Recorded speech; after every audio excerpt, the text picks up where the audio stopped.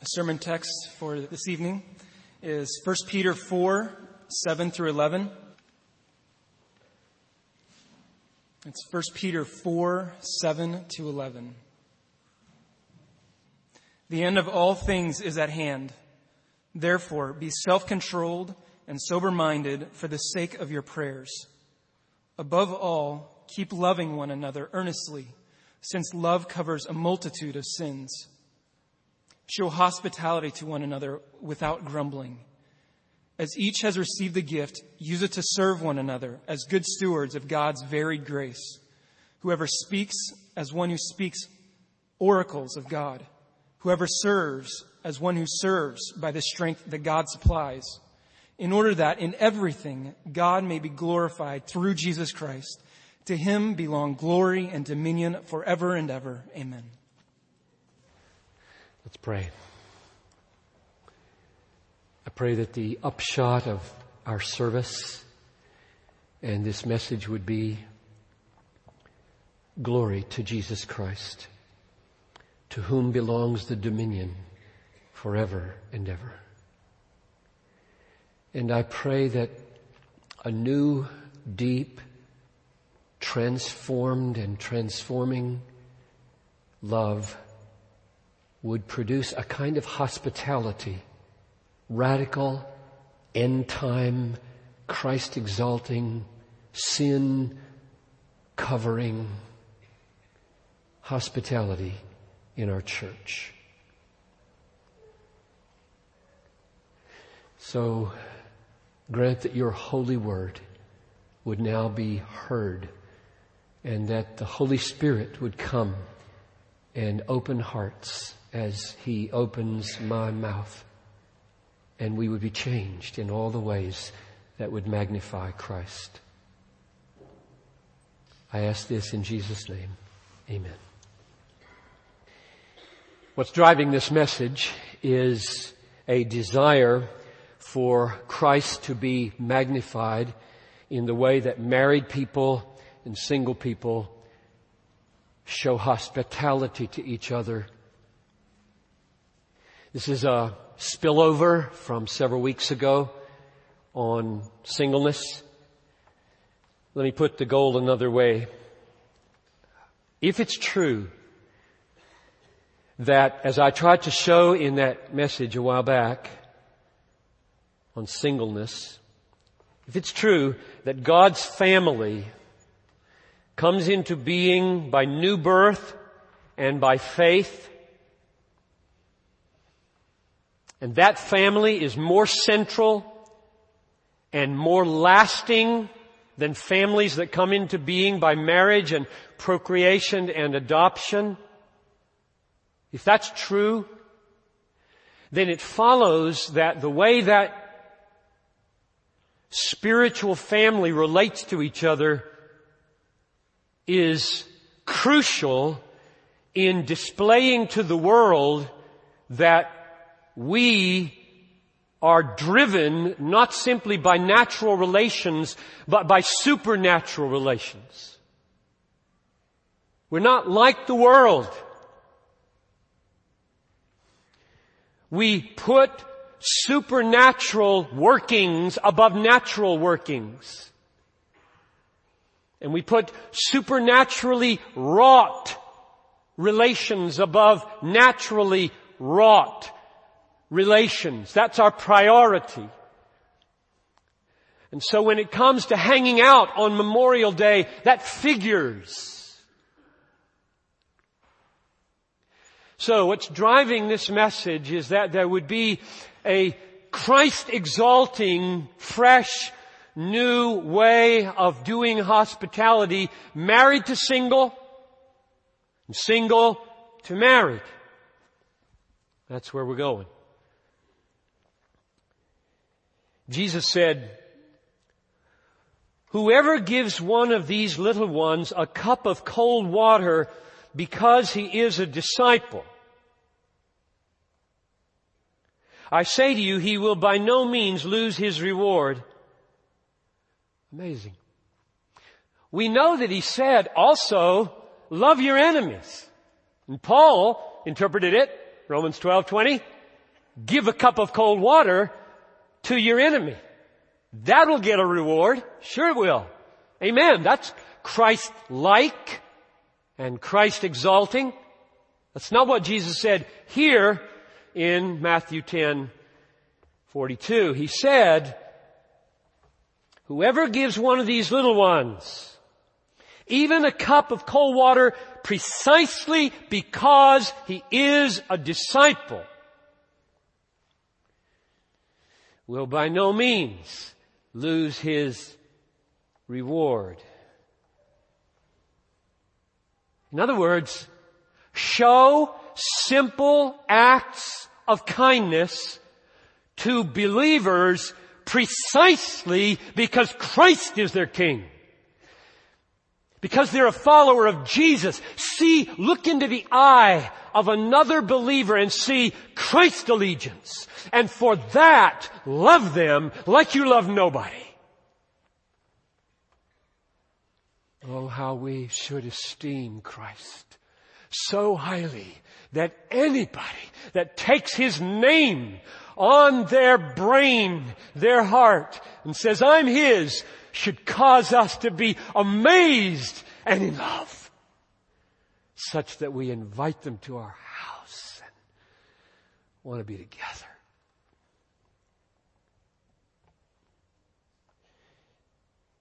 Just a few more words by way of introduction. I'll warn you, this message is about 60% introduction. So if you think, he's never going to get to the test, that's not true unless I faint or drop dead. So hang on. I'm packing a lot of things I just want to say into the introduction. I think it's relevant.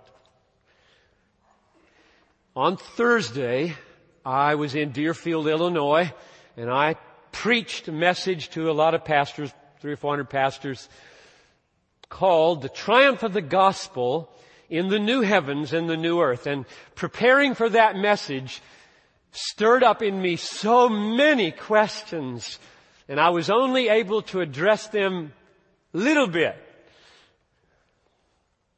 Questions like, why did God create a material universe and create people in His own image with bodies that have drives like hunger and thirst and sex and souls with longings for friendship? Why did He make us that way?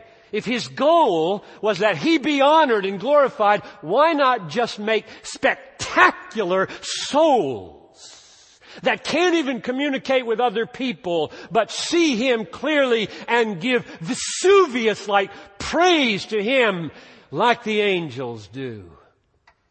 Bless the Lord, all you His angels, you mighty ones who do His word, obeying the voice of His word, and they don't have any bodies. So what's up with our bodies? They really are a problem.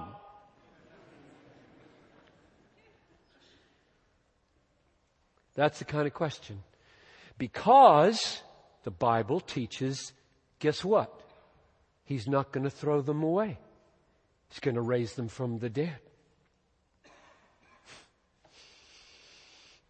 God is not a Platonist who says, yuck, as soon as we can shed this thing, the better. Well, you won't shed it. It will be made new. And you will always have a body. A spiritual body, strange, mysterious kind of body that can eat fish and seem to just come and go in time capsule-like ways. So why did He make bodies? Trees, ground, water, fire, wind, lions, lambs, lilies, birds, bread, wine. And there are more than one answer to that question. But I will give you one that relates to marriage and singleness. God made bodies and material things because when they are rightly seen, and even seeing, as we know it, is one of those creations. When they are rightly seen and rightly used, God's glory is more fully known and more fully displayed than if He hadn't made them. The heavens are telling the glory of God, Psalm 19:1. Consider the birds of the air and the lilies of the field, and you will know more of providence and love and care. Matthew 6:26 and 28. From the beginning of time, they have seen in the things that are made His invisible attributes, His eternal power and deity. Romans 1:20. Look at marriage and behold Christ and the church. Ephesians 5:23 to 25. As often as you eat this bread and drink this cup, you declare the Lord's death until He comes. Whatever you do, whether you eat or whether you drink, do all to the glory of God. The material world is not an end in itself. It is designed to display God's glory and awaken our hearts to know Him and value Him more. It's all about worship. You have a body to make God look good. Physical reality is good. God made it as a revelation of His glory. He intends for us to sanctify it in an act of worship with it, whether in the kitchen or in the bedroom. That is, He intends for us to see it, these physical things, see it in relation to Him and use it in a way that makes much of Him, so that doing that gives us joy.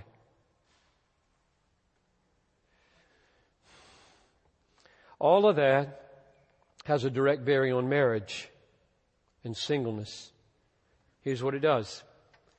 It protects us from idolizing sex and food as gods, and it protects us from fearing sex and food as idols. We dare not idolize them. They are not God. God is God. And we dare not fear them as though God hadn't made them, designed them for His glory. They're not evil. They are instruments of worship. They are ways to make Christ look good. And I'd like you to turn, not to the text, this is still introduction. Turn with me to 1 Timothy 4. And I'm taking you here because I would say, and I think it's true, it is one of the most important texts in the Bible on the meaning of sex and the meaning of food and all other physical appetites. This text that we're going to read now is one of the most, if not the most important text on how to manage sex and hunger and find the meaning in it God had designed. There's an error and a heresy He's addressing. You listen, see if you see what it is. This is verses 1 to 5 of 1 Timothy 4. Now the Spirit expressly says that in the later times, some will depart from the faith by devoting themselves to deceitful spirits and the teaching of demons. Now, what would that be? Through the insincerity of liars whose consciences are seared. Who, here's what they do, here's what these demon-like teachers are teaching.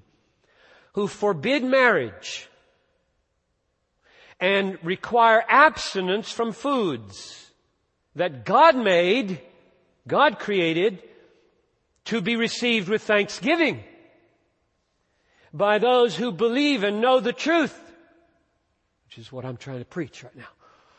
For everything created by God is good. Nothing is to be rejected if it is received with thanksgiving, for it is made holy by the Word of God and prayer. That's important for real life. Sex and food are the two issues there. Marriage and food. Sex is the issue, clearly, because he's worried about these appetites. Whoever this false teacher is says, whoa, marriage, you just can give vent to way too much appetite there. Food, abstain. And the apostle comes along and says, that's demonic. Sounds so good, right? Sounds so self-controlled. Sounds so ascetic. It's hellish, Paul says. Strange. Another view of hellishness. So what's God's solution if there's a threat of idolatry in sex and if there's a threat of idolatry in food, addiction and lust? What's God's solution? It's not abstinence in marriage, and it's not abstaining from food as though it were evil. So what's God say? And it's real clear what he says. Everything created by God is good. Nothing is to be rejected if received with Godward, real, authentic Godward thanksgiving, because in that act of thanksgiving, it is made holy. It's not intrinsically holy. It is sanctified, set apart, made holy by the Word and prayer. You make food holy by using it according to the Word of God. In Christ-dependent prayer. And you make sex holy by using it according to the Word of God. In Christ-dependent prayer. Which is different for single and married people. And they both can sanctify their sexuality. It will look differently. All that, by way of introduction, I'm still not done with it, to make clear that in everything I've said about marriage, and in everything I've said about singleness, we would see marriage as a physical parable of covenant love between Christ and His church, and we would see singleness as a physical parable of the spiritual nature of God's family that grows not by marriage and regeneration marriage and procreation and adoption, but rather grows by regeneration, new birth, and faith. That's what singleness can show. Don't idolize marriage. Don't idolize singleness. Don't be afraid of marriage. Don't be afraid of singleness. I've heard enough feedback to know some of the kinds of dangers. Marriage and celibacy can be idols. Both of them, not one of them. Spouses can worship each other. They can worship sex. They can worship children. And they can worship double income, no kid buying power. Singles can worship autonomy and independence.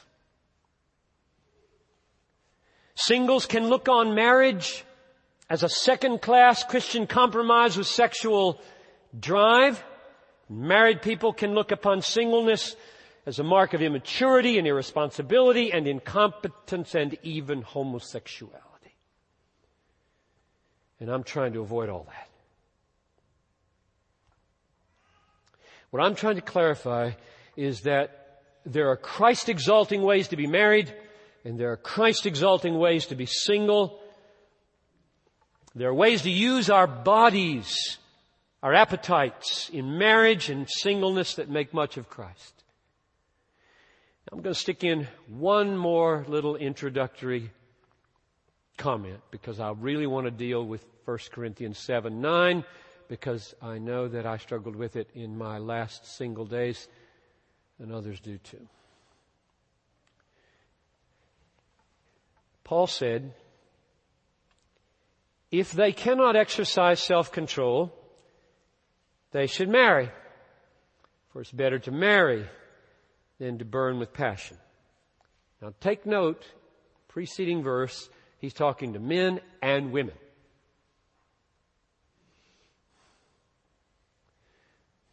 Better to marry than to burn with passion. Here's the one thing that I want to say about it. When a person seeks to be married, knowing that as a single, he or she would burn with passion, that does not have to mean marriage is simply a channel for sexual drive. Paul would never have said that in view of Ephesians 5:25. Instead, when a person marries, and let me just address the men, because it's easier to say it with one pronoun than two. When a person marries, he takes his sexual desire. And I'm talking about a man who read that verse and said, that's me. I burn. Every picture I see, it awakens desire. Every thought about possibility of marriage fills me with longing. I can hardly not think about this. That's okay. That's normal. Not every single is like that. It's not type everybody. But some are. Paul wouldn't have said it if some weren't. I was. Okay, so is marriage just a sexual release? Is that all I'm doing here? No.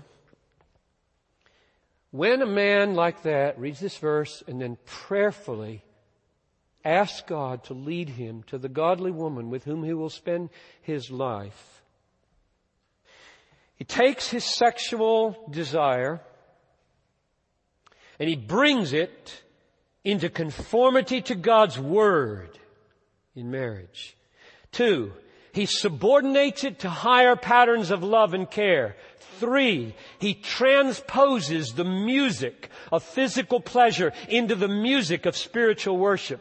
4, he listens for the echoes of God's goodness in every nerve. 5, he seeks to double his pleasure by making her joy his joy. And 6, he gives thanks to God from the bottom of his heart because he knows he never deserved 1 minute of this pleasure.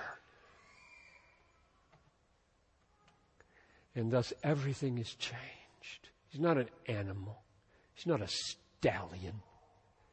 He's a godly man with the way God made him. That's the end of the introduction. Turn with me to 1 Peter chapter 4.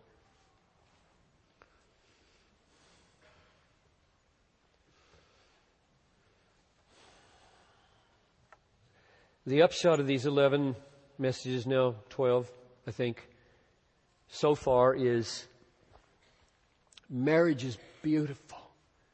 Primarily as a parable of covenant-keeping love in and out of romance.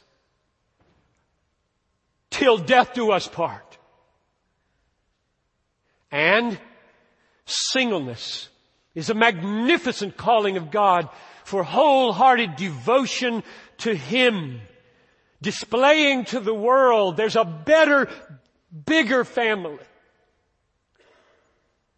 It's created by new birth and faith not marriage and procreation.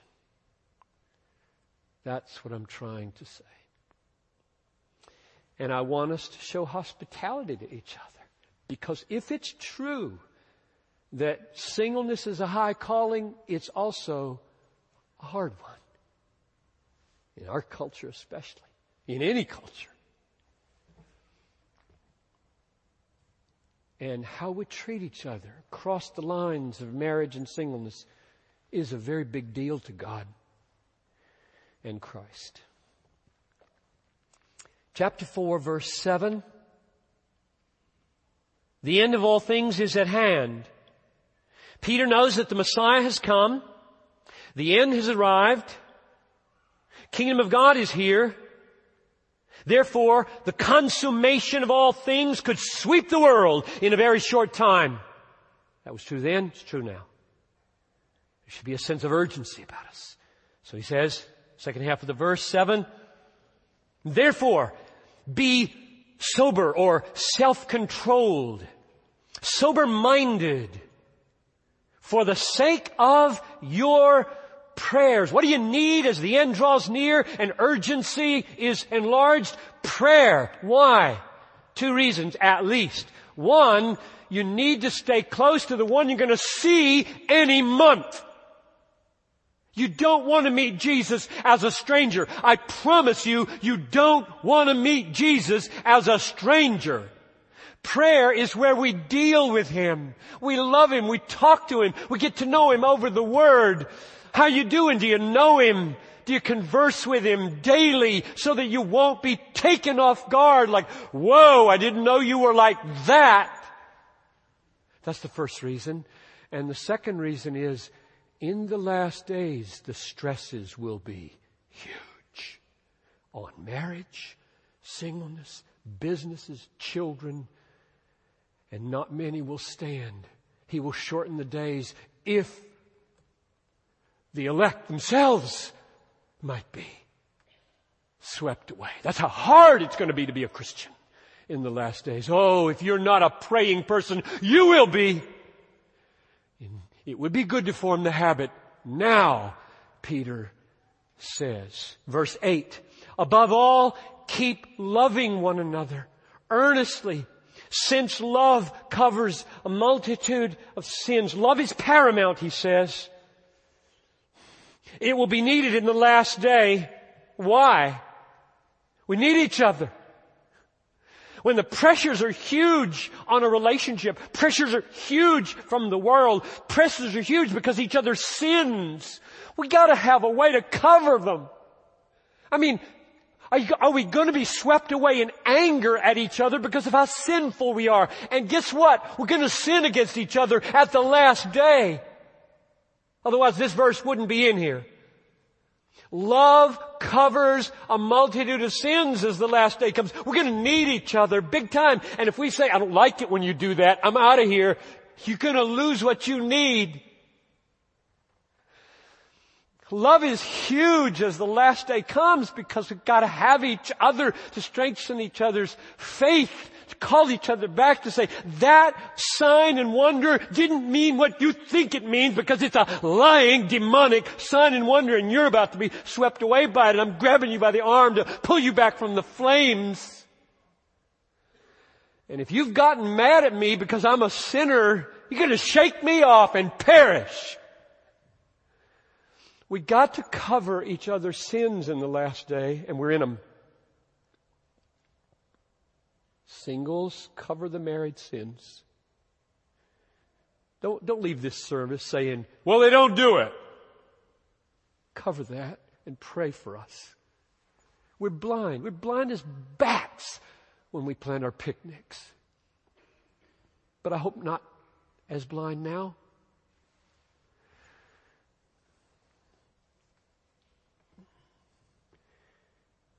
Be self-controlled and sober-minded for your prayers. You know what that means? Don't depend on spontaneity for prayer.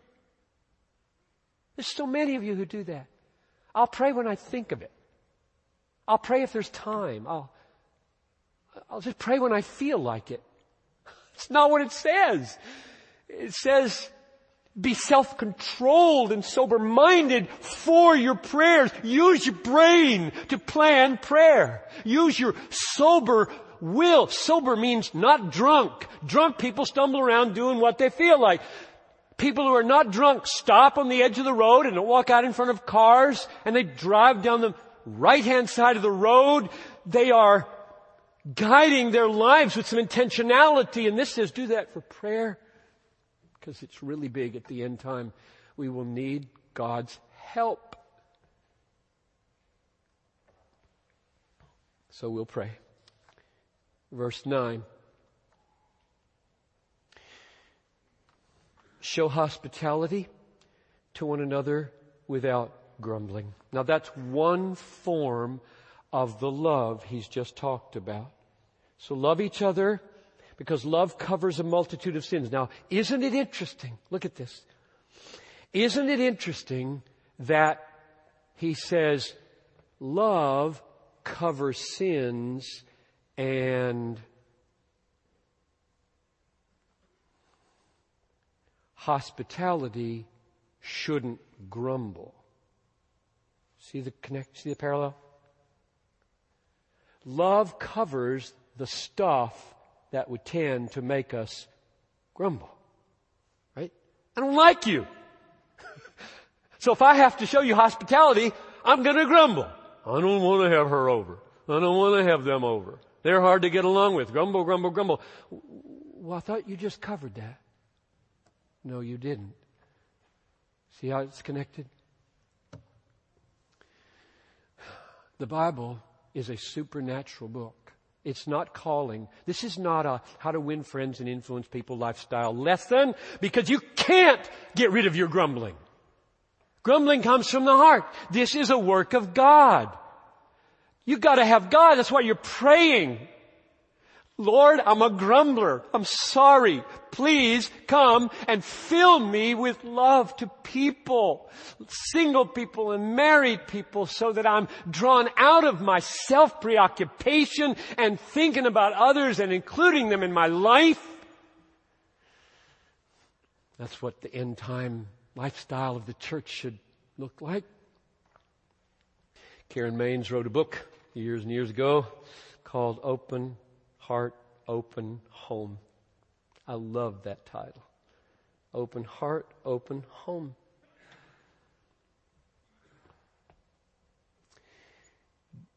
The Apostle John spoke of how our hearts are opened to others, especially those who make us grumble.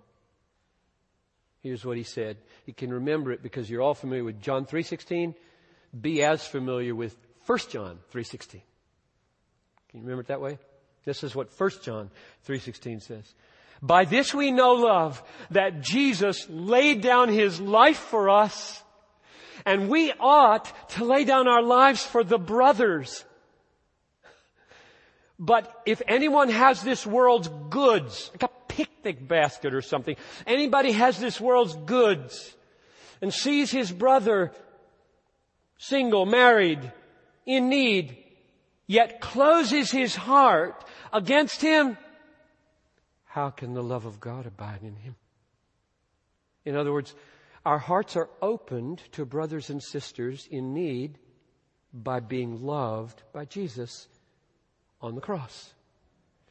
If your heart is not at least leaning towards opening to others, your problem is not that you don't have the right list, but that you don't see the cross as clearly as you should. You don't feel loved by Jesus as much as you should. Verse 10. What are we doing when we get together? Married or single or both? Verse 10.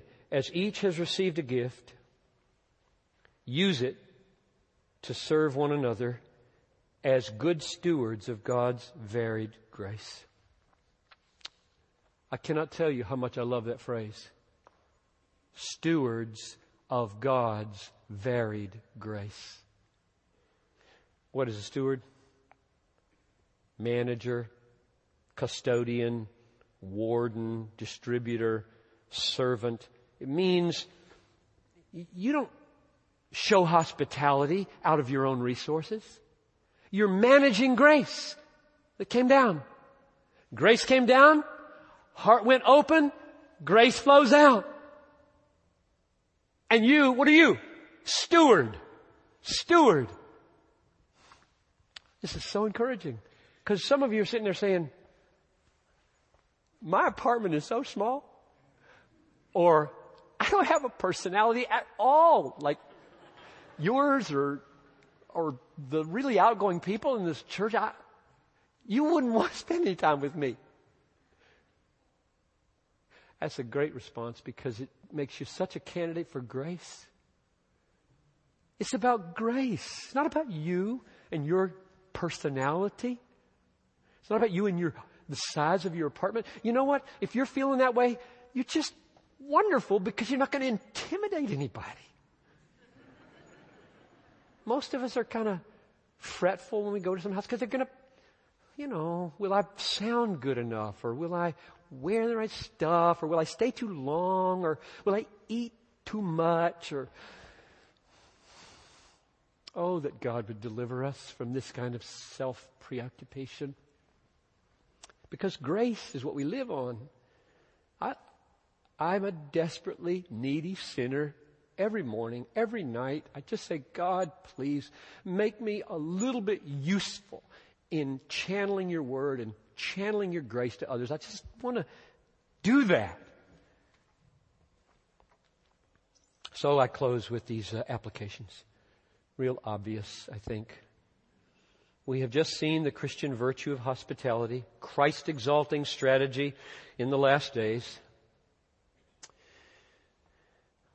Jesus calls us to this. Everybody welcome one another as Christ has welcomed you. Second, married people, plan your hospitality to include single people. Small groups, build them that way. Sunday dinners, picnics, holiday celebrations. I knew you'd be sitting there, Ross. And I knew you wouldn't mind if I said this. Because Ross Charks, over there, was single once upon a time. And I don't know how many years, Ross, but we loved it. I tell you, we loved it. He was just one of the boys. He was there at Thanksgiving and he was there at Christmas. And he was just the single fixture at our celebrations. I mean, the intimate family celebrations. He was just there because there he was and we like him. And we folded him into our family. If he wasn't there, Abraham and Barnabas and Carson and Benjamin said, "Where's Ross?" Every family should have somebody, shouldn't they? It just seems so natural and good. And so that's a word to married folks. Think. Now, a word to single people, and I'm almost done. Single people, show hospitality to other single people and to married people. Perhaps it sounds odd. Invite a couple over? Weird. Really? Should it be odd? Would it not be a mark of the kind of maturity and stability that so many irrationally conclude means what singleness is?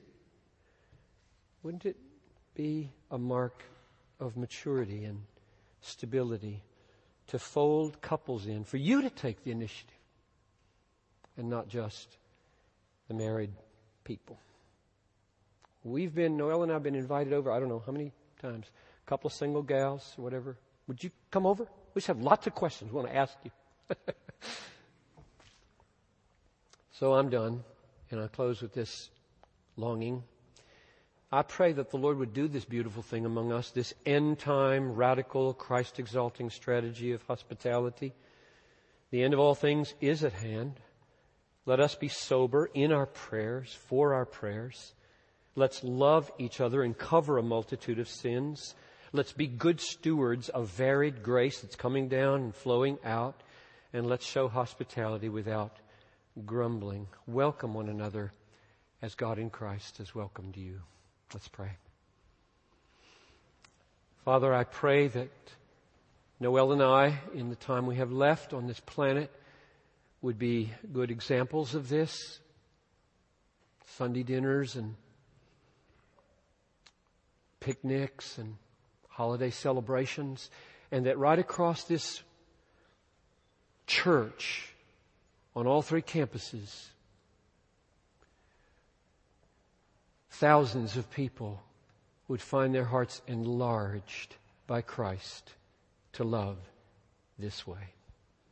I ask this in Jesus' name.